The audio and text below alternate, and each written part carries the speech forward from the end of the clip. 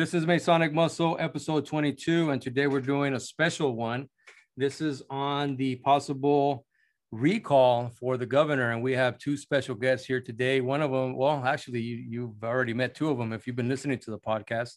The first one is past master and present master of Palm Springs Laws number 693, Ted Parker. And the second one is our very own Steve Sanchez, who is the candidate for the 28th district, Senate district on the Republican side. How are you guys doing today? Outstanding, Caesar. Doing great, Caesar. Thanks for having us here. All right. So this episode was prompted by the recall or possible recall. We're going to be getting into the mechanics of it, but we're going to start off by going to some very basic concepts that everybody needs to understand, and that's going to be brought to you by Steve Sanchez. Steve, go ahead. Tell us what you got. Absolutely. Thank you, Caesar, once again. And just like anything, we start at the basics, right? Always bring things back to the basics. So we have a level, playing field and understanding of what it is we're going to talk about, discuss, think about, ponder, or even want to react on, right? So the basics. This might sound basic, right, if you're listening to it, but this is the point of it, because often maybe we forget that our way of government, how is our way of government structured, right? We know at the federal level, we have the executive branch, which is the president of the United States and his cabinet, right? Including the vice president and everyone else. We have the judicial branch, which is made up of the Supreme Court. And then we have the legislative branch, which is made up of the US Senate and the House of Representatives. Each state has 2 US senators and a minimum of 1 representative in the House of Representatives, and the rest are distributed by population throughout the country, which is how we get electoral votes. And then, because we live here in California, and I can't speak for the other 49 states or territories, but in California, our model is similar to that of the federal government. We have the executive branch, which is the governor. We have the judicial branch, which is our very own Supreme Court for California. And then we have our state legislators, the legislative branch, which is made up of the state Senate and the state assembly. And much like the federal, the legislative branch is the one that does exactly that. They create the laws, right?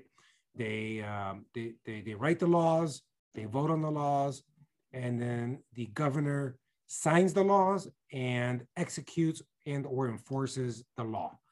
And then the judicial branch interprets the laws and ensures that the laws are being followed, and then everything that you know that a judicial branch does. So in California, there are 40 state senators, and they're broken down by districts, much like your congressional seats. They're broken down similar. They do the same thing. And then you have 80 state assembly members. And again, those are broken down by districts and by population. And so, and just like in the federal, you refer to them as the lower house and the upper house. Okay, and their job is just that, legislation. They're the ones that pass the laws, create the laws. And then the executive branch is responsible for enacting everything, amongst other duties. But there are a lot of other elected officials in the state of California that a lot of people don't either know or understand. And the importance of that is you should know who's running the show, right? Who's in charge, who's responsible for what is the scope of authority for each of those elected offices, and how are they elected, right? To name a few other ones are the Board of Supervisors, which is basically your Congress of your county. And we have a county sheriff. He or she is duly elected by the people to enforce the laws within their county. And it's actually one of the most powerful elected positions in the state of California. There are your city council, right? Again, your Congress of your city, right? They enact ordinances.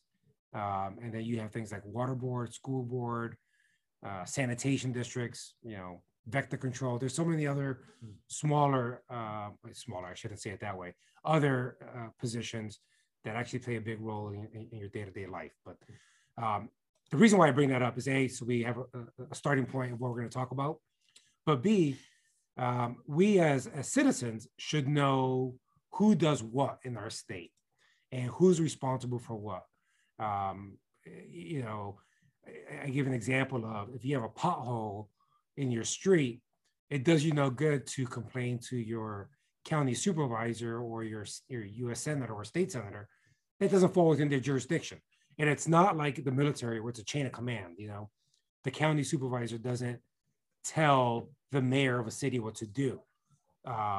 Within reason, there are some overlaps, jurisdictional oversight, but for the most part, it's not like that. Much like lodge, right? Each lodge is independent. Lodge A doesn't tell Lodge B what to do. That's right. They're independent of each other. There are certain laws that they follow, but nevertheless independent of each other. So I bring all this up because it's important that we as residents know that, specifically in California, if you have an issue, ask yourself first, who is responsible at the government level for this particular issue? And same thing with the school district. We hear a lot about that right now with masks and Corona and everything like that. School districts and cities in California are separate. And so a mayor cannot tell the school board president what to do. They have two separate jurisdictions, even if it's within their own city. And so I wanted to bring that up. So part of our responsibility as citizens is to know what who's running for what and who does what, right? It's not up to me. It's not up to you, Rubio, or Worshipful Master Parker, to tell us, who to vote for, right? It's up to us individually to know who's running and what they're running for and what their authority is in those positions. And that's one of the major things. So that was a great start, Steve, because now as you just set the table up, I get a call one day from our Worshipful Master Ted saying that he just received his ballot, and as he's looking through it, he sees all kinds of names and over 40 something, I believe. So he's like, well, are they even qualified? Which, don't get me going with that, because being involved in Masonry for so long and understanding Anderson's constitutions for Masonry, and knowing that the top 3 officers are supposed to be nominated and elected on merit alone, that started me wondering, okay, where's this headed? So I'll let Ted tell you about that and what he found and what he saw on this ballot. Thank you, Caesar. Good to see both you guys again. And this is a pretty awesome little episode you're putting on here. These guys are my great friends, everybody. We've been around for a long time. We've known each other for a while. So as Caesar mentioned, I opened up the ballot, and I had to go through and count the names. And there was 46 names on the list that I got or received. And then I broke that down. There's 24 Republicans, 9 Democrats, 2 Green Party, 1 Libertarian, and 10 that have no affiliation whatsoever. I knew one person on the list. I've heard a couple names, but I've only heard one, and that was Caitlyn Jenner. So going back to, what's going on here, if our state in California is in a state of emergency because of what has been going on with our governor, and like Steve suggested just now, it's up to us as individuals to do our own research. And we've always been a firm believer that in Masonry, do your own research. If you don't do your own research, then don't complain. My grandfather in the past, he told me, if you don't vote, don't complain. So research is a big part of this. And that was my question, bringing it up to you when I posed this to you. It's like, who do we vote for? How do we know these guys? Well, we're these people. do they merit that? Are they worthy of sitting in that chair? So it's something that needs to be out there to everybody, not just in masonry, not just in California, but even across the country, because the country is looking at California right now, what's going on and how is California going to react and how are they going to come together if they're going to come together. So masonry is a big part of California. So with this podcast that you've created, we're going to reach individuals out there, brothers and others as well that aren't Masons. So where do we go from here? How do we help people to break this down? That was my big thing, is how do we, people need to know, they need to know some kind of information. Don't go off of what I say, vote for this person. That's not up for me. Just, you know, like Steve said, you got to do your own research and vote for who you think is right for the position. And do they merit that seat, or are they worthy of sitting there? So what we're laying the groundwork for, so that everybody that listens, that doesn't listen, we hope you're listening, you can begin, this groundwork will help you to begin to look at this with open eyes, because the state of emergency, the amount of steps that have been taken by every governor, it seems like, because of the state of emergency, and it looks like they're never going to rescind or stand down and say, hey, the state of emergency is over. They're going to keep using this. And it's something that I read a long time ago in a book called Our Enemy, the State, by Albert J. Nock. And that book, if you guys have a chance, get it. It's on Amazon. There's other places you can get it as well. But it's pretty much the blueprint of what's been happening. And as soon as this started to happen, and as soon as the state of emergency was declared, that's the beginning of the power grab. That is my perspective. I think you guys have seen it as well. And I think that's why this recall is happening. And with that, I'll hand it back over to Steve. Steve, what do you got to say? What do you got for us here? Let's continue on. Absolutely. Little fun fact, because we love history here, and a lot of things we talk about. The first recorded popular election of officials to public office was actually held back in 754 BC in Ephors of Sparta. So that's how far back it goes of the first recorded election. So yeah, cool. You know, and we know, you know, we trace, you know, a lot of even a lot of things in Lodge back, you know, can be traced that far back, right, to the ancient times. So that's just fascinating to know that 754 BC, you know, people thought, you know what, you know, we should have a say in who governs, you know. And that brings me to one of my favorite phrases is consent by the governed, right? And that's where all elected officials in the United States, no matter if you're running for dog catcher to president of the United States, you have the power you have and the authority you have from the consent of the governed, right? We, the people. It sounds like a cliche, but the problem is, I guess, that it sounds like a cliche, so people don't think that it's actually strong enough. But you have so much power in strength and with your voice and the masses. And California, we're actually fortunate that we have a process for recalling our elected officials, because there are some states where you can't recall your governor. That's not an authority in their constitution in all states. So we're lucky that we're able to do that. And it's not an easy process. And it's not supposed to be that way, because you don't want to have an election every year trying to recall a person you don't like. You know, it's a long process. It takes a super majority of your electorate, the voters. And, you know, once they're qualified, then we can go through that process of recalling a governor or any elected official in your jurisdiction. So.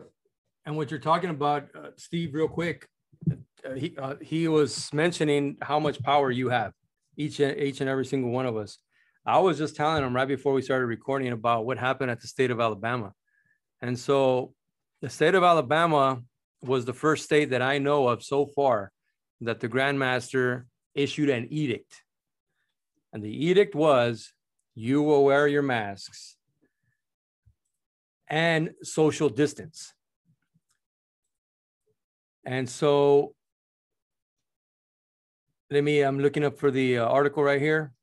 It says last Wednesday, August 11th, the Grand Master of Arkansas, most worshipful William R. Frizzle, for Shizzle, Frizzle, issued an official edict. Number 3, requiring the Masons in his jurisdiction to return to wearing masks and distancing at lodge meetings, and recommending they get vaccinated against the virus.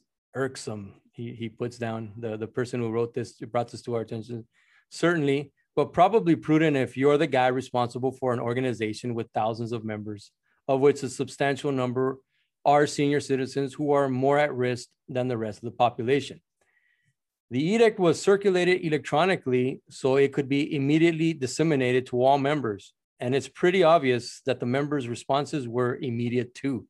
One can only imagine the statewide caterwaul over the return to masking that poured into the Grand Master's email inbox and the nonstop ringing of the office phones in Little Rock. So on Thursday morning, Grand Master Frizzle for Shizzle issued edict number 4, which was a clarification of edict number 3, explaining the difference between his requirements for in-person lodge meetings, his requests, and his recommendations. To quote the board, uneasy lies the head that wears the crown, or the lap that's covered by the purple apron, in this case, the purple apron being the apron of the Grand Master. It's clear that the protest of the membership became a deluge. Grand Master Frizzle's edict number 5 was issued that very afternoon, rescinding number 3 and number 4, signing off with just 2 words: good luck. I was reminded of a famous incident at Bastogne, Belgium in December 1944, when the Germans sent an ultimatum to the commander of the U.S. Army's 101st Airborne, Brigadier General Anthony McAuliffe, demanding the immediate surrender of his woefully outnumbered forces. His reply to the German commander was simple and to the point: nuts. So the power, guys, these Masons got it. And there's only 25,000 Masons in the state of Alabama and nearly 300 lodges. So I don't know if all 25 got angry, 25,000, but it was enough. It was enough for the Grand Master to feel the pressure and rescind his edicts. So this is what, and it probably took a little bit longer than what it should have, but I don't think so. It stresses the point of what Steve was just saying right now. What do you guys have to say about that, guys? Yeah, no, absolutely. And thank you for giving us that, accurate example. And that's just at the lodge level, but it is true for all of us at any level. And, if you're in California or if you're in a state that actually allows for recalling your elected officials, just remember, again, and I'm using the word cliche for cliches, but you really do have the power. I mean, sometimes, you have to say, yeah, that person's my friend, but I don't like their policy. And there's a line there, and I tell my friends, I'm like, look, because I am a council member of my city. I'm like, look, we're friends, but if I'm not your candidate, if I'm not the person you want governing, I get it. We have different views on the role of government. And if that's not the role that you see me in, I get it. We're not enemies because of it. We're still friends. I'm just not the person that you want. Or if I am the person you want, right, then, the same thing. So be active, right? Show up and force your school board meetings, your city council meetings, your board of supervisors. Some states you might call them county commissioners or freeholders or county, representatives, whatever. But show up to any of these elected official meetings. And if you have an issue with what they're doing, speak up, right? But speak up and gather your troops, right? Go in masses. What is your You know, what is your impression of what, like the governor right now? Has he overstepped his, his authority here? In my opinion, yes. And we're going almost on 2 years of emergency orders, right? And at some point, listen, I don't care if you support the governor or not, Governor Newsom or not, if you're a fan of his or if you're not, if you're Republican or Democrat. My issue is we're going on 2 years.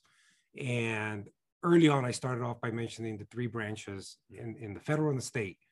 Right now, the state of California is just operating with one branch of government. And that's not a check and balance. To me, going on 2 years of just having the executive branch being in control, completely bypassing your state legislators, which is bypassing the people, that are being governed, right? Because you're, like I said earlier, your senators, your state senators, and your state assembly members are direct representatives of the people at certain districts. So 40 state senators, 80 assembly members. Those voices are not being heard, and they don't have representation in Sacramento because the governor's authority right now. And that is my major concern. And here's the thing, for those that are supportive of the governor, remember, if a Republican gets in office and you're supportive of what the governor is doing, you will be a hypocrite to not support a Republican doing the same thing. And so this is one of my issues with politics, government in general is, well, as long as my candidate's doing it, I'm okay with it. But you have to have the philosophical belief of whatever it is that you're believing and say it's either right or it's not, regardless if it's my candidate. And so this is my issue.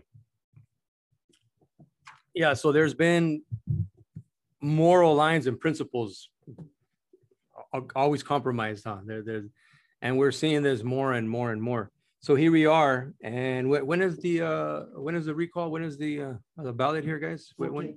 The 14th. It's the 14th, and there's something interesting here that Steve was just going over. I mean, I'm aware of it. Everybody got their letter in the mail, all the registered voters, but he was describing something that is very key, and it's in the back. Is it in the back or the front? What is this? The front of it, right? So I'm going to hand it back over to Steve so he can go over this little detail that you all have to, understand. Correct. So, and again, for the listeners that are not in California, this recall election, the vote is simple. Well, pretty simple. So there's 2 questions, really. The first question, first and foremost, is shall Gavin Newsom be recalled or removed from the office of the governor? Yes or no? That is the first question. If the 50% plus 1 say no, it doesn't matter what question 2 is. If 50% plus 1 say yes, then the governor is recalled. There it is. The next question is, well, who of the 40 plus people are you going to elect as his representative? And because the governor only has about a year left in office, this person's only going to serve for a year before they're up for re-election. So whoever it is, they're going to be campaigning right away to go for re-election. But the 40 plus people that are on the ballot, this is your job, you that are listening, and you, the voters of California, you need to go and research every single person that's on here and make a decision for yourself. Or if that's too much, just, if you recognize 3 or 4 names, research those and make a decision from there. That's what's happening. There's 2 questions, and that's all it is. And that's how it was when Governor Schwarzenegger ran. What was it? 2008? Yeah, 2008. Yeah, 2008 or so. 2000. Yeah, talks about it. Okay. It was the same thing, but Governor Schwarzenegger had a longer term because that term, I think, ended for like 3 years, I think, until his re-election. So California, we're fortunate that we have this recall power. So what I wanted to get into now, guys, Steve and Ted, is elections. And I saw on some of the notes that Steve has here is elections. That is true. We have to understand what is election. So can we look up that definition again? I believe, oh, you had it? You had election. An election is a formal, thank you. So an election is a formal group decision-making process by which a population chooses an individual or multiple individuals to hold public office. Now, that's one definition. Ted had another definition coming out of the Merriam's dictionary. And it was very interesting because that definition was talking about merit. That definition was talking about virtue. So it was getting into principles, things that we believe Governor Newsom has violated on many levels, right? From going against his very own laws about, hey, don't go to any place there, you know, especially right in the height, I believe, of the coronavirus. Don't go to any closed settings, you know, especially for dining. And if you are, it's going to be only like 2 people and you have to sit like 10 feet apart. And then they caught him up there in Northern California, and he's still the governor. So what does it say there, guys? What? So I pulled up merit on the big screen there. And just like we do in the lodge, the definition of merit in the Merriam-Webster dictionary, it's a praiseworthy quality. It's a virtue, okay? As it is one of the highest, is also one of the rarest of merits.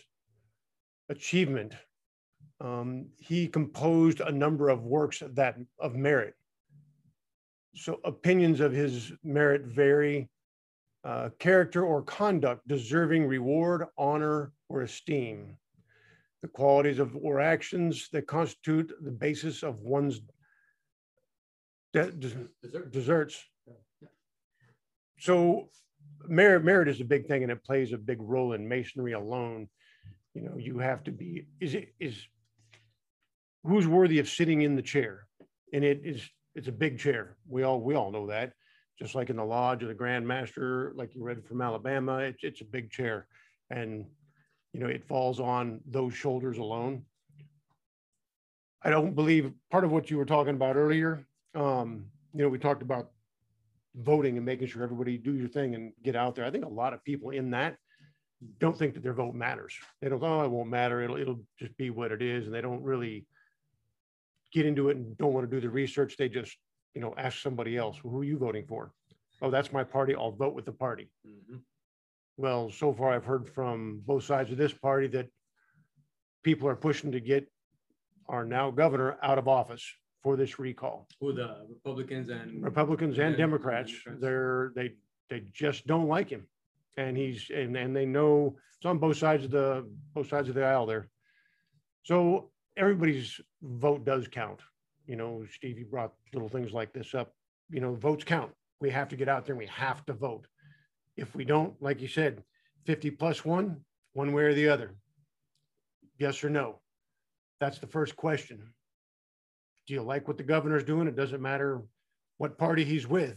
It's the individual. Does he merit everything that he's done and what he's doing now and where it's going? We got to look at all those possibilities because we just don't know.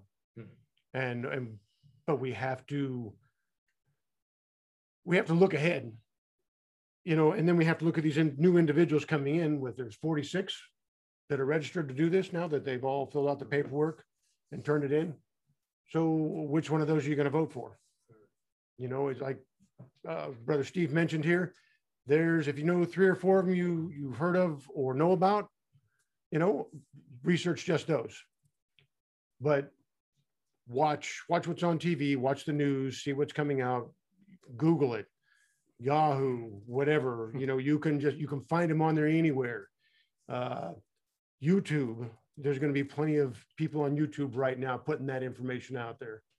So it's worth this is a worthy conversation, and it needs to be had by a lot of people. And if you don't vote, don't complain. You're going to be stuck with your head in the sand still. And if you're not happy about it, it's your own fault. Rubio, I actually have a question for you. So okay. How you're like the Master Yoda of Freemasonry. And it's new. I'm gonna start calling you Master Yoda from now on.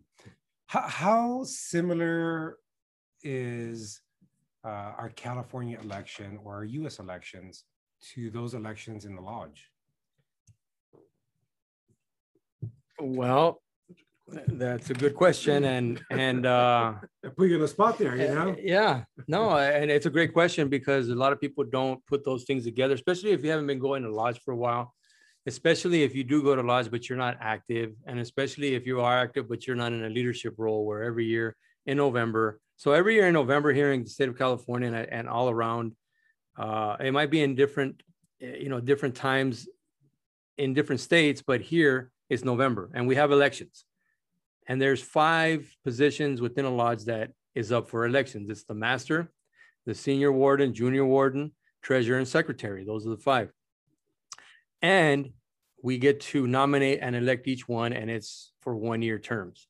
Most lodges are beginning to catch on to the fact that this has been hurting us, because every time a new master comes into office, he has his year and then he leaves, and then the next guy comes in and has his year and different ideas. So there is never any continuity and consistency. So most lodges are catching on and saying, hey, if we're gonna do this, anybody that goes to be master or the 3 principal positions is gonna serve for at least 2 to 3 years in that position in order to allow, for continuity and get things done.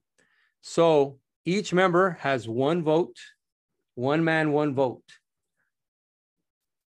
Now, where have we heard that before, right? That's in our Constitution. 1 man, 1 vote. They have and the people, and here's a big difference that is between how Masonic government works and elections and our regular that we know here in the United States. In Freemasonry, you cannot go out and begin a campaign. It has to be done by merit alone. That means that throughout the year, all the members and your officers are watching you. And if they believe that you merit another opportunity, then they will vote for you. There's talk amongst the brethren, but that brother is not campaigning for that chair, which eliminates all kinds of other stuff. Now, in the state of California, not the state of California, but all over the United States, how does our local governments and our regular government work? It's every 4 years, right? People are up for nomination, the new president, but they're allowed to campaign. They're allowed to vote, but it's 1 man, 1 vote, a representative type of government. When we have Grand Lodge sessions, which is at the end of September, sometimes in October, Grand Lodge communications, every year, every lodge has 4 representatives that they can send to Grand Lodge as representatives of the lodge. That's the master and the wardens, that's 3, and a past master. So every lodge has 4 votes. So we can go en masse and vote something down or vote something new, which I recently talked about in my last podcast. But those are some of the similarities there. The biggest one being 1 man, 1 vote. I don't believe that was really talked about anywhere during the 1776, 77, when the Constitution was being formulated and the type of government that we ended up creating. But everybody should remember, we are a democratic republic. We are not a democracy, everybody. We have to get away from that. And the reason and how you know that is that in the very Constitution itself, it says that every state that wants to join the union and becomes a part of the union shall be guaranteed a Republican type of government, not a democratic type of government. Because even the founding fathers, they abhorred, and I remember that word very well, because when I first read it, I'm like, what the abhorred? Yeah, they abhorred democracies, because democracies always led to what we're seeing now.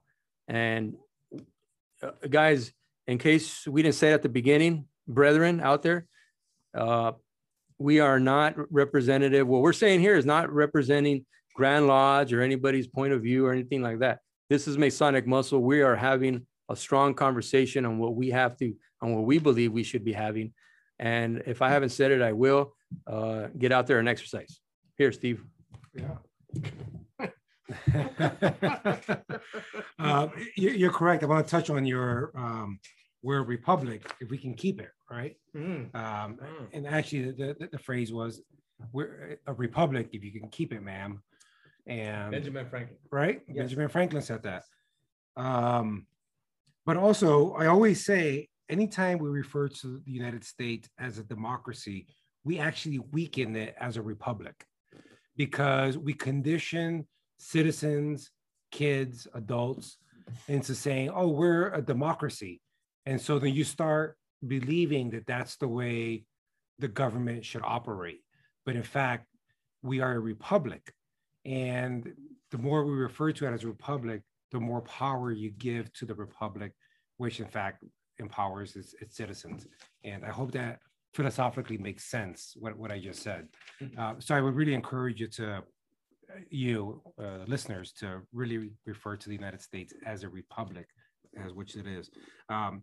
Cesar Rubio, I'm going to ask you another question. I'm going to be the host here today. Okay, all right, let's do it. Yes. You know, I like what you said about at the local lodges in California, you know, 1 year terms, and some lodges are saying, well, it's the 2 to 3 years. To me, what it sounds like, it's just like what the Constitution says, as far as regarding elections, that it leaves the way, and I'm going to paraphrase this in English and not, you know, lawyer talk. It leaves the manner in which elections are held to the states, right? Mm-hmm. So they decide how elections are run in their states, when the primaries are, and et cetera. That kind of, what you said kind of sounds like what is being done at the lodge. We leave some of those decisions as far as elections to the state, to the actual local level lodge, as opposed to the Grand Lodge. Am I correct in that assumption? Yes. Yeah. Yes. So we see a lot of similarities in our U.S. Constitution, state constitutions, our laws, our procedures, right? You can call them rituals too, if you want, depending. They mirror a lot of what we do in lodge, or do we mirror what, you know, the U.S. is doing, right? Obviously, we know that Freemasonry has been around longer than the United States has, and a lot of our founders have been Brother Masons. And so I'm assuming that's where a lot of that influence will come from, right? We can only imagine, right? Yeah. And it doesn't take long when you begin to research it to begin to see all the similarities. And I think I in the last time I talked to you, Steve, on our last podcast that we did together, which was awesome, by the way, I believe I did mention that during that time in the 13 colonies, there was either 120 or a little bit over 120 lodges throughout the 13 colonies. So that just lets you know how prevalent Freemasonry was in the colonies. So you had a lot of these mayors and the senators and congressmen. They were more than likely attending. And because of that, they were watching how the governance of the lodge, how it was handled, and how they were getting ideas to manage either the city, their town, their local provinces, or what have you. So yes, it becomes very, very obvious. And like I said before, there came a point during the formation of the Constitution that we knew during the Constitutional Convention, where the founding fathers that were putting this together, they were reaching from many different points in history and many different types of governments. And they were wondering how to put this thing together. And one of the things that they had was in their very own backyard. That was Freemasonry. So of course they drew from the Anderson's Constitution. And that is not, I'm not saying that in a conspiratorial way. I'm just saying that in a very practical, logical way. These guys were, these brethren were practicing Freemasonry this whole time. So it just makes sense that they drew from this experience and then try to mimic as much as they could. And then at the same time, break away from England, because that's what they were trying to break away from. That's why we don't have one Grand Lodge for the whole United States, because that's how it is in Europe. It's one Grand Lodge for all of Europe, right? Or most of Europe, and that's England. And they have their one Grand Lodge, and they issue all kinds of warrants. But here we wanted to break away from that too. So we said, no, every state will have their own Grand Lodge, because we don't want to do it like England. We want to do it our way. So I hope that answers your question, Steve. back to your show. Absolutely. And, Brother Park over here, another similarity in the California Constitution is to be a vote, to be able to vote is you have to be by nature, free and independent. And just like in Lodge, right? You have to be freeborn, right? Freeborn. And so there's a lot of lawful age, right? Just like in our Constitution, and a lot of similarities. And going back to something that Worshipful Master Parker was saying about folks of all different political parties that are upset about our current governor, I think it goes back to a lot of what you and I, what we often talk about, is Americans. We don't want the crown in our life, right? Yeah. That's in one part of the Revolutionary War. There are many parts, and we have long conversations about that. But we don't want a king or a queen dictating over us. And I think after 2 years, I think people are starting to feel like this is a monarchy as opposed to a republic. And that is probably one of the main reasons. And the association with the crown, aristocrats running everything. That's how they're acting, right? Right. That's exactly how everybody's acting. So I think that's one of the frustrations with people. We just, kind of like in ancient Rome when they rebelled against the kings, and then they had the tetrarchy and everything like that afterwards. Even Julius Caesar became a dictator. He never really used the word dictator because he knew how the people felt about having a dictator / monarch, right? And so Governor Newsom doesn't call himself king, but through actions, you still see the remnants of what we fought against, and that's the crown, right? And that dictatorship. So again, those are my thoughts. Those are my beliefs, right? And I think that's how people feel, So back on the election here, this recall in California, okay, this is the California Constitution, Article 1, Section 3. A, the people have the right to instruct their representatives, petition government for redress of grievances, and assemble freely to consult for the common good. So we all have this right to do this recall and fix the wrongs and keep California great like it used to be. California was great, and it still is, but we're having some issues. We all know it. So anybody listening to this, this is just our opinions. My opinion, get out there and vote. Get out there, do a little bit of research. It doesn't take much. It's at our fingertips. Even if you don't think you're computer savvy, we know everybody is. You get on your phone and you see them driving down the road, texting on their phone. So get this book, The Constitution of California. It's here. Wow, that's revolutionary. Yeah, that's a revolutionary thought there, guys. When I walked in, I said, hey, one of our conversations leading up to this was everybody talks about the U.S. Constitution when they're making reference to anything, right? Oh, it's not in the Constitution. One thing we have to remember is that in the Constitution, at some point, it passes the buck to the states.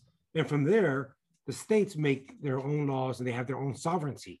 So that's something for if you're in any of our 50 states or if you're in a different country, I don't know what your process is like, but Parker's correct. You should often read your U.S. Constitution and ask yourself, when was the last time you looked at your state constitution?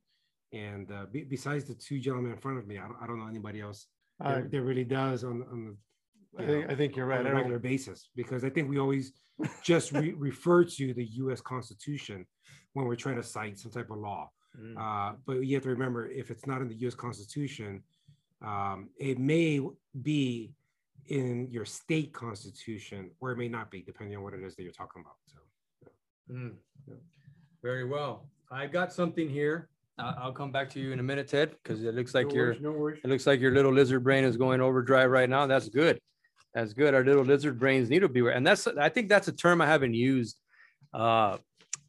as often as I should have, guys, because we talk about Masonic muscle and get your ass up and it's exercise, which Steve has, by the way. And I'm going to do another special episode on Steve's boneheadedness. But well, that's a whole different topic. But so we're talking about the United States and then the states. And in the Constitution, it says this, Article 4, Section 4, the United States shall guarantee to every state of this union a republican form of government, and shall protect each of them against invasion and on application of the legislature or of the executive when the legislature cannot be convened against domestic violence. The word Republican, as used in this paragraph, means representative. The men who wrote the Constitution favored a strictly representative government, as distinguished from either an autocracy, hereditary government, or democracy, government by direct action. So we can keep pounding the drum, guys, and we can keep just beating a dead horse about the United States not being a democracy. This is a republic with democratic, processes interspersed here and there because to expedite the process. But overall, we are a republic. And because we get away from that, and because we let the media get away over and over and over again with candidates saying, if we don't do this, we're going to lose our great democracy. How many times have we heard that? We're going to lose not our great republic, our great democracy over and over and over again. So, part of this podcast is to point these things out. The way you're going to vote is the way you're going to vote, regardless. But the one thing we can say after tonight is that we've done our part in highlighting some of these processes, highlighting some of these paragraphs in the United States Constitution, and also comparing some of the processes with how Freemasons run their lodges. And that it's coming up here in November, elections are coming up. Lodges are going to start to scramble to see who wants to serve and who can serve and who can work and best agree. But most lodges, what they end up doing is just going with the guy who's willing to stick around instead of going with the guy who actually merits and has been working hard to serve his lodge. And that's another thing. The master, everybody says, oh, the master, he's the most powerful member of the lodge. That's not true, guys.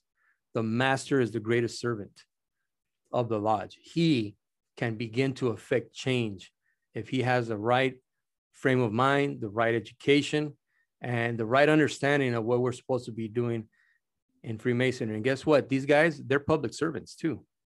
They are serving us. And we elected them. We elected Governor Newsom. We elected Pelosi. We elected all of these people, and we forget that that's the power that we have.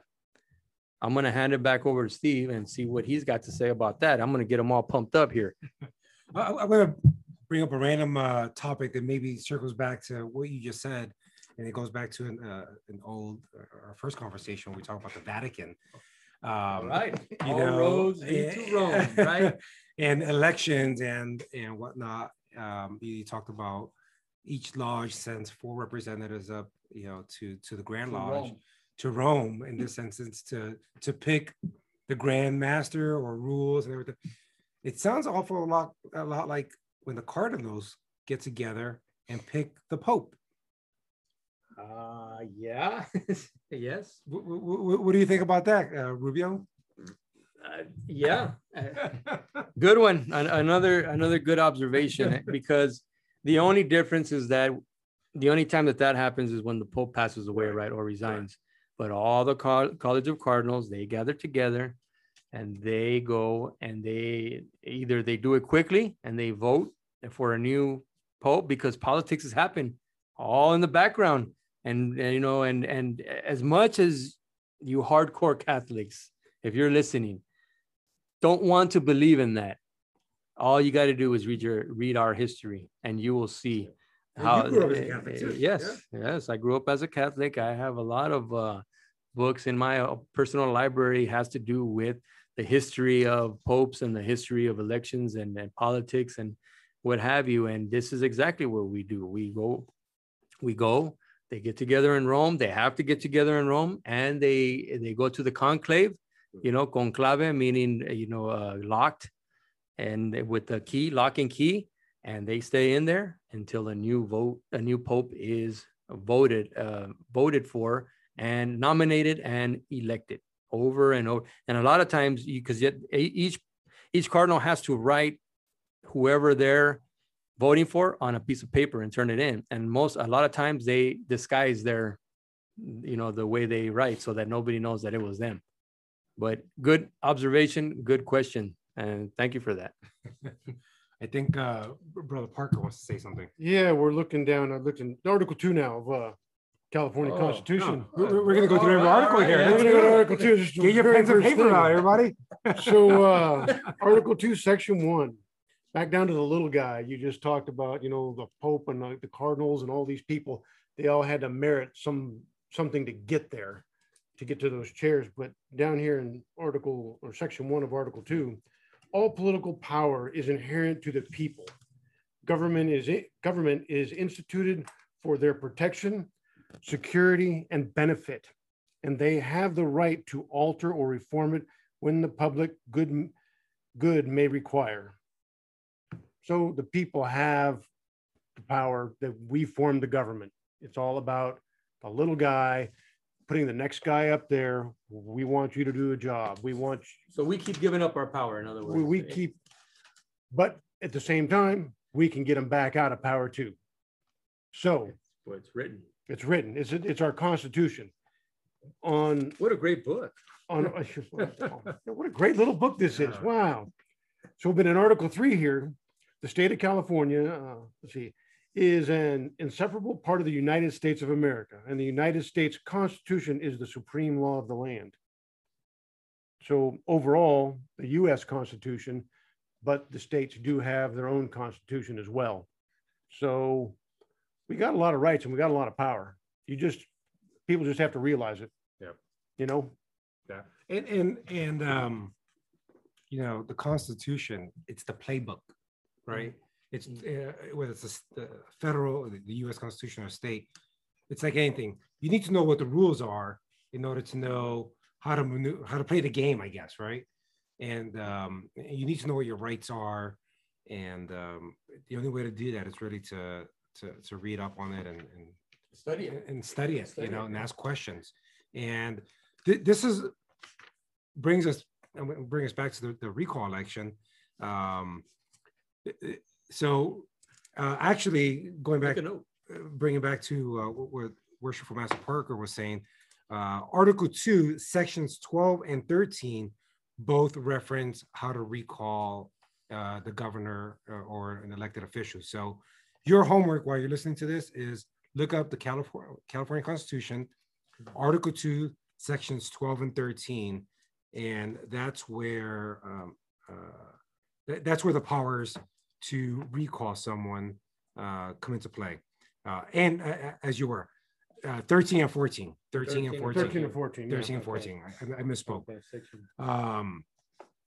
So that's... So I'll give you the easy one right here. Section 13, Article 2, Section 13. Recall is the power of the electors to remove an elected official, elected officer.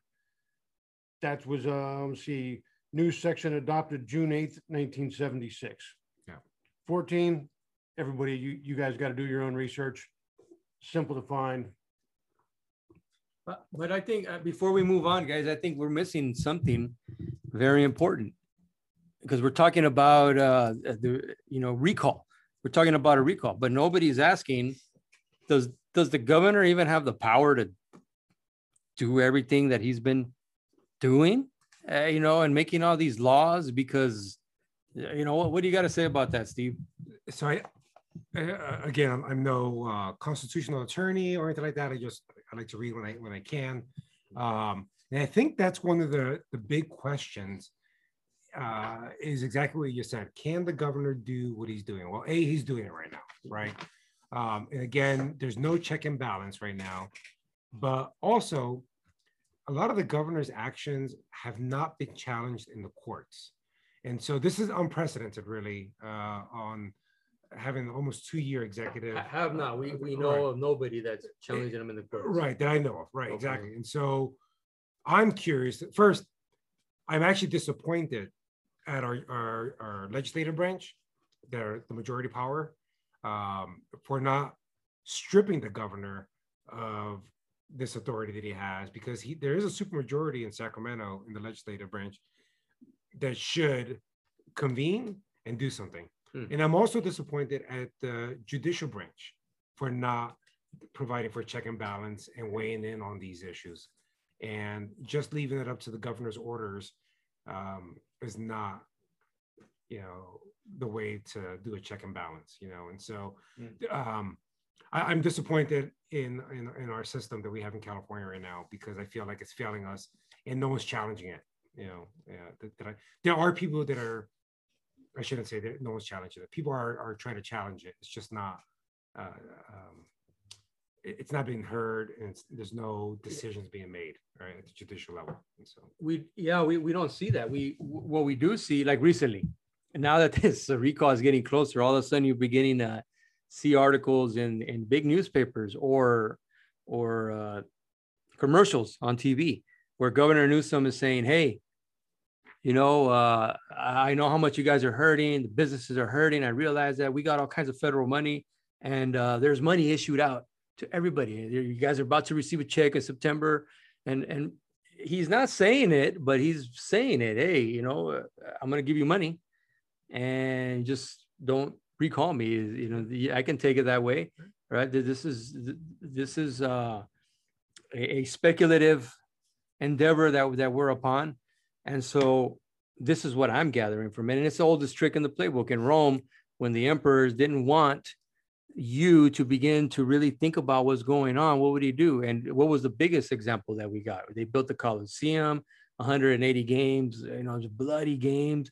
When you would get there, they would throw bread up in the crowd. They would throw fruits and vegetables for the crowd because people were starving. And this is the way they placated us. This is the way they kind of got us distracted for a day, but the 180 days, that's when Commodus, I believe, was emperor. And so we're getting the same things here. Hey, we're going to throw money at you. Hey, don't worry.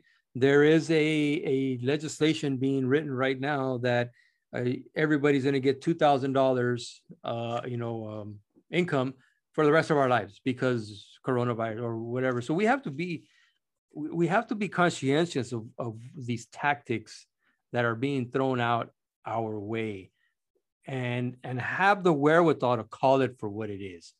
And that's what I believe that it is. So what do you guys think about that? Or what else do we want to talk about, guys? Push-ups? Let's start doing push-ups right now. I agree with what you just said when you brought it back to Rome. I like bring everything back to Rome because the emperors, they would do what you're saying, and they would try to basically bribe the people, right? And that's hand out money, right? Or distraction. 1776 was not too long ago, but it's relatively new in the grand scheme of the world. And the playbook was written hundreds of thousands of years ago, and none of this is new, And it's just like Rubio said, how can, there's an issue going on. How can I, as the one in charge, distract you from what the issue is? How can I win your favor? And it's exactly what you said. The Colosseums, the games, money being thrown. Oh, let's start a war, right? Yeah. Or, hey, we're being threatened by this, group of people. Let's go invade them before they. I mean, none of this is new. Right? I mean, if you're a student of history, you've seen this already. You've read about it. If you're not a student of history, I can't tell you how much I need to implore you to go pick up the most random book in history that anybody ever had a war, and you'll see a lot of these tactics being used where something was happening in society and the aristocrats or the person in charge or the people's in charge had to distract everyone. And in this case, whenever you're trying to give money away, you're basically trying to buy people's favor. And you can only do that so long before, hopefully you can only do that so long before your economy tanks. And then people say, hey, where's my money? Where's my money? Right. The 2,000 that, you just gave me. Well, I want 3,000.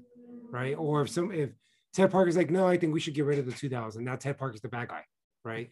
And even though it's the right thing to do, right? Get back to work. Yeah, get back to work, right? So, we're disincentivizing people to get back to work, and that's another topic too, right? That's hurting. But that's a big part of what's happening right now. So, what does Ted have here? It looks like he's eager. He's ready to share. No, you jumped in on the governor's position, the branch, that part of the branch. Was it Article 5? Yeah. Article 6 is judicial. Ted's going to go through the entire Constitution, article by article. The executive branch, Article 5. Yeah, this is riveting. I mean, as you guys are talking, and I'm like, well, it says it right here. Yeah, you guys know this. You guys already read this, didn't you? Somewhat. So, yeah, somewhat. it's going that direction. The governor shall report to the legislature each calendar year on the condition of the state and make recommendations.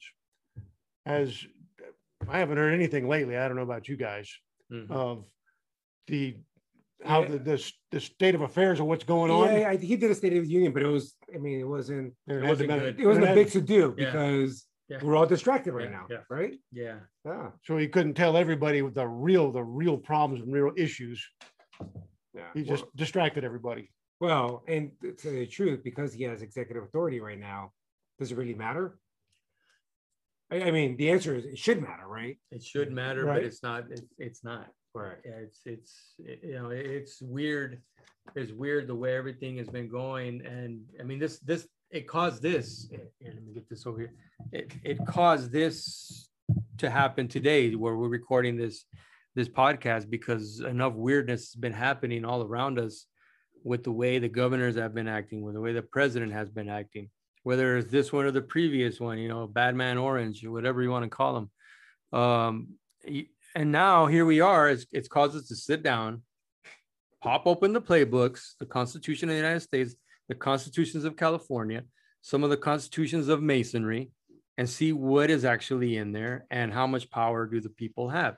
And we're finding out that the people have a lot of power, but we continuously give it up for the pleasures that we have, or whatever excuse we're going to use. And everybody does it. Everybody has done it. But now that we have the state up our you-know-what, and the United States up our you-know-what, because we can't do this, we can't do that. And now my beloved Raiders betrayed me and are the first NFL team to mandate you get vaccinated if you want. Can you imagine how I feel? We're supposed to be the pirates and the rebels of the NFL, and we are the first one to acquiesce and bow down. This is how strange I'm talking about, that this has happened, that was happening all around us.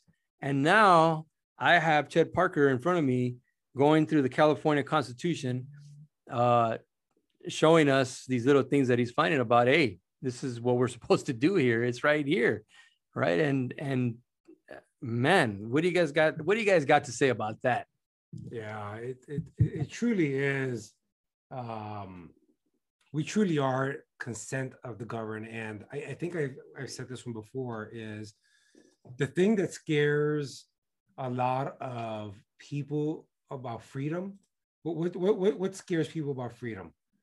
It's the responsibility that comes with it. You're responsible for your actions. You're responsible for yourself.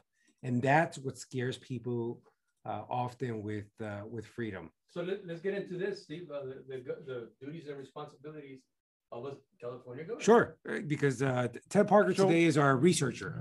Yeah, I got volunteer for that one, and that's all right. It's all good.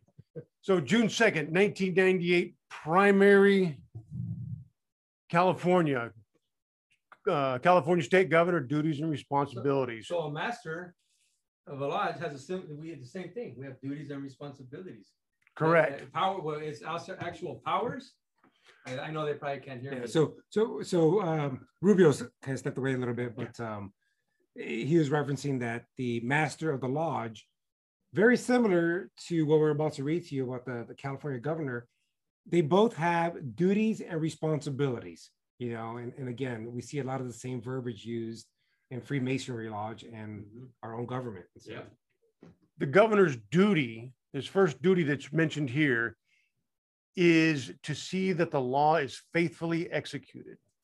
The governor is elected by the people for up to 2 terms of 4 years each, or 4 years each. See, what do we have? No person gives you the age, 18 years of age, who has not been a citizen. You have to be a citizen of the state for 5 years, immediately preceding election. So the first duty is to see that the law is faithfully executed. He is the commander-in-chief of the militia of the state. He is the sole official of communication between the government of the state and the federal government and other states of the United States.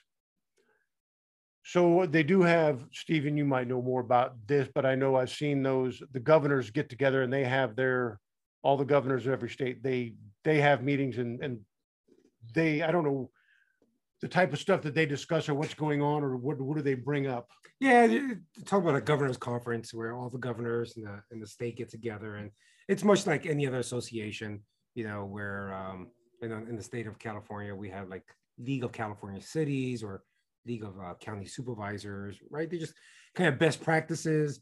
They often meet with the president at that and kind of give the president also their opinion on like what is important to them at their state level, And so, all right. Yeah.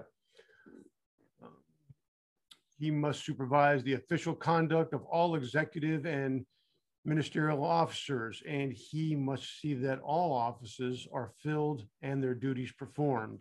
Much like the worshipful master. Just like the worshipful master. It's almost verbatim. Yeah, exactly. Right? It is. It really is. The governor may appoint and fix the salaries of such assistants and other personnel as he deems necessary for the conduct of his office. Like the worshipful master, he has there's certain people he can appoint to do committees or correct things like that, right? So absolutely. The governor's appointed power also extends over the significant areas of state government. First, the governor has the authority to fill vacancies in the judiciary, municipal superior appeals and Supreme Courts, and to fill newly created judgeships. Second, the governor has the power to appoint a large number of positions throughout the executive department. Again, like the master lodge, right? There's a lot of similarities to this, how it's reading here. Cesar, what do you see in your reading this going down this list here? So the governor must communicate with the legislature during each calendar year regarding the condition of the state and the state of the union. The governor must also submit an itemized budget. Yeah, it's the same. It's virtually the same. They use different verbiage. Sorry about that, guys.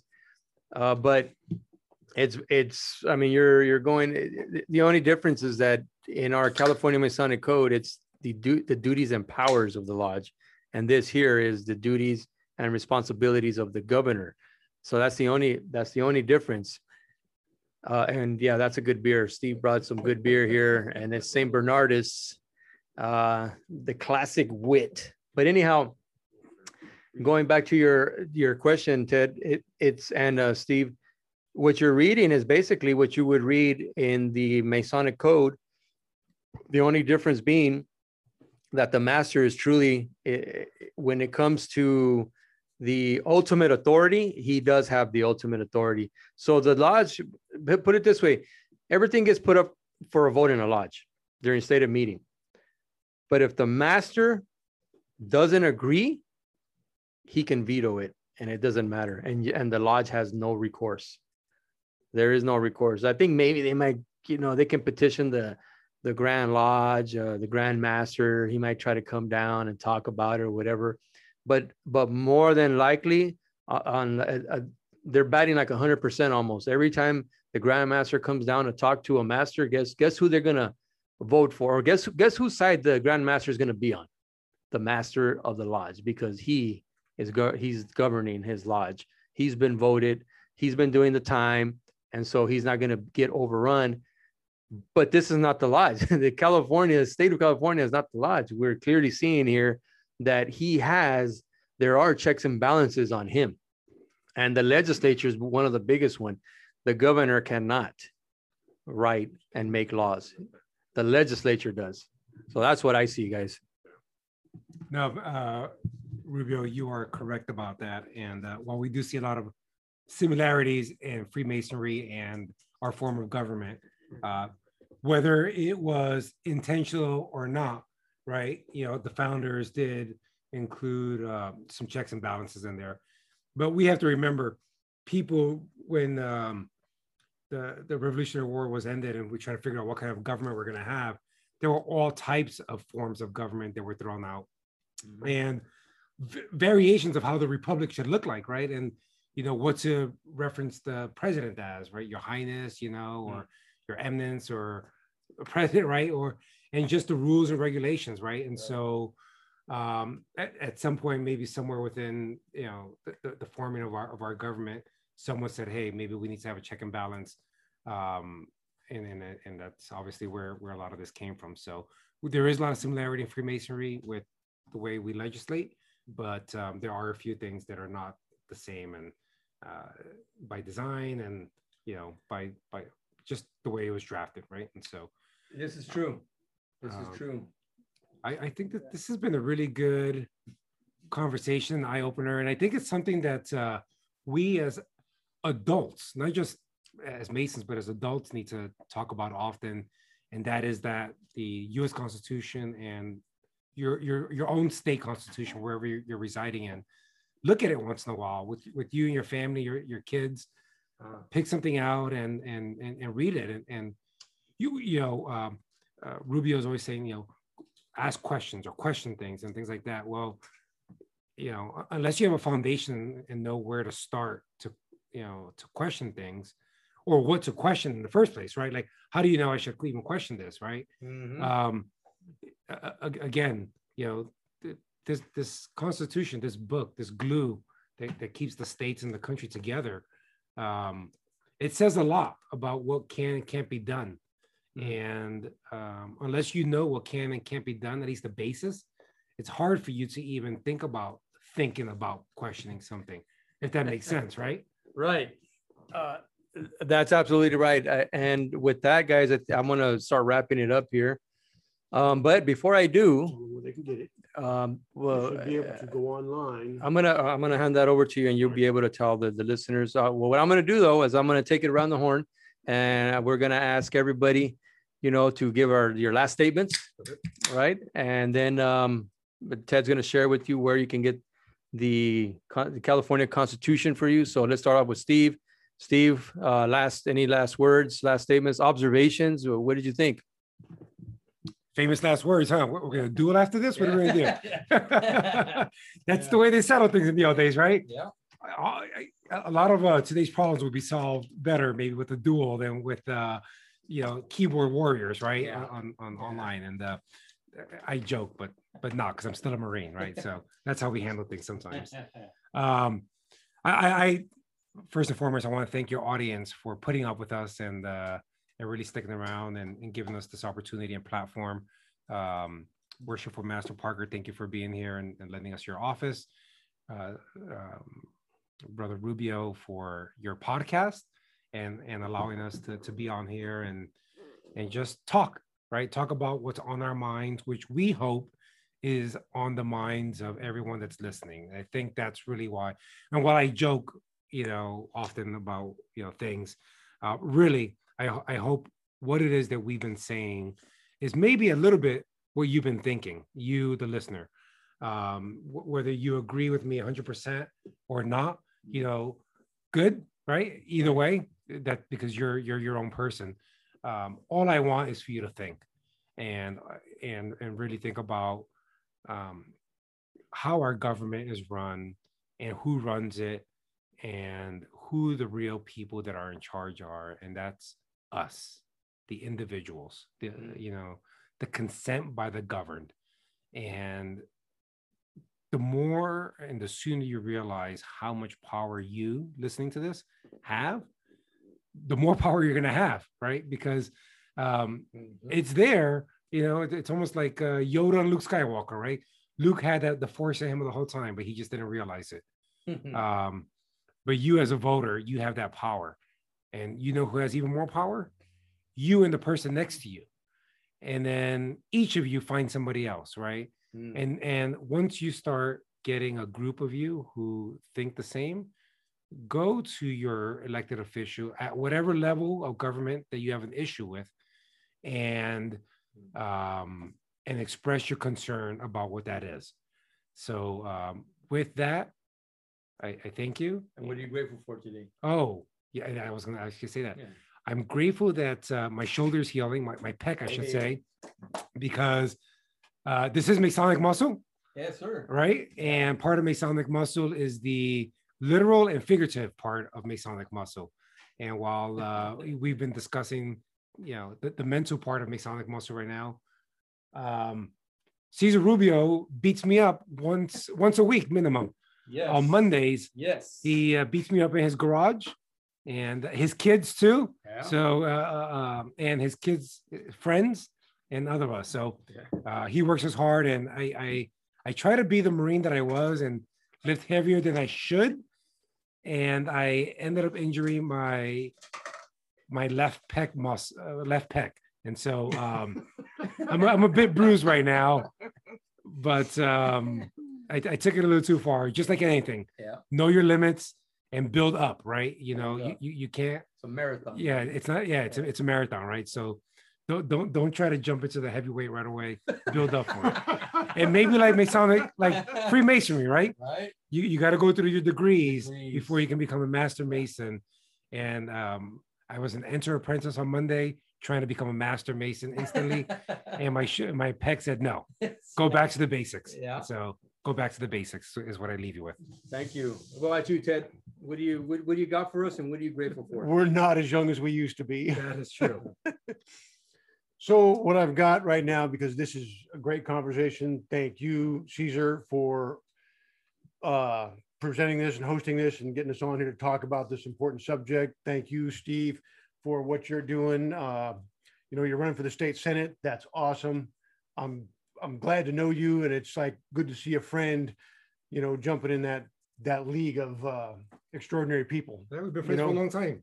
Yeah, we have. Our day shooting to right? A long time. So, but thank you for stepping up to the plate and doing that. Getting in there and making a difference, being a person to make a difference, and that goes out to everybody here. Step up and make a difference. You can start by getting a copy of the Constitution of the California Constitution. It's easy to get to. You go to the Secretary of State, california.gov. You can get a PDF. You can get a printable version, whatever you want. It's there. It's really not a hard read. It's got a great content. You can find information on there. And we talked about it a lot tonight, and how it's the similarities with Masonry and our governments from the state to federal. It's all similar. We're all right there. I'm grateful to live in California. I really am. I grew up out here. This is it's a great state. It's always been a great state. I've been here, was born in the early 60s. So I know what it was back then, and I know what it is now. And every decade it changes, and California's in a pickle. It's kind of gone sideways a little bit, but it'll come back. We can bring it back as a family of California, as a republic. We got to do it together. Another thing I'm grateful for is that Brother Steve here brought this great beer, Saint Bernardus. Yep, Saint Bernardus. Thank the monks. Thank the monks. Yeah. So, thank you. I want to drink to both of you guys, right? Cheers. Had to take a sip there, everybody. I really appreciate the podcast that you're doing and what you're doing out there, and the research, and you make us think of the research we need to do.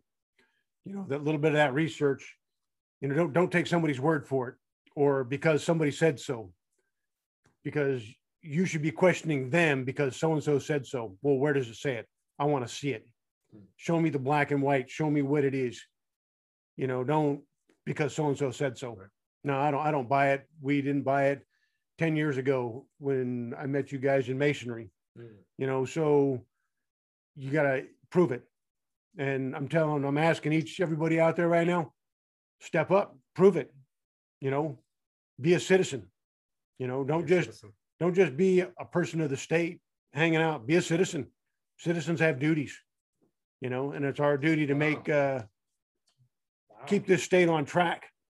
You know, and if you don't get out there and vote, don't complain. You have no right to complain. Back to you, Wow. Caesar. Great points, Steve and Ted. Great points. I mean, and if anything, we're citizens, and be a citizen, because through citizenship, guys, that's how we get our privileges that we have. I mean, we have rights, but there's also privileges.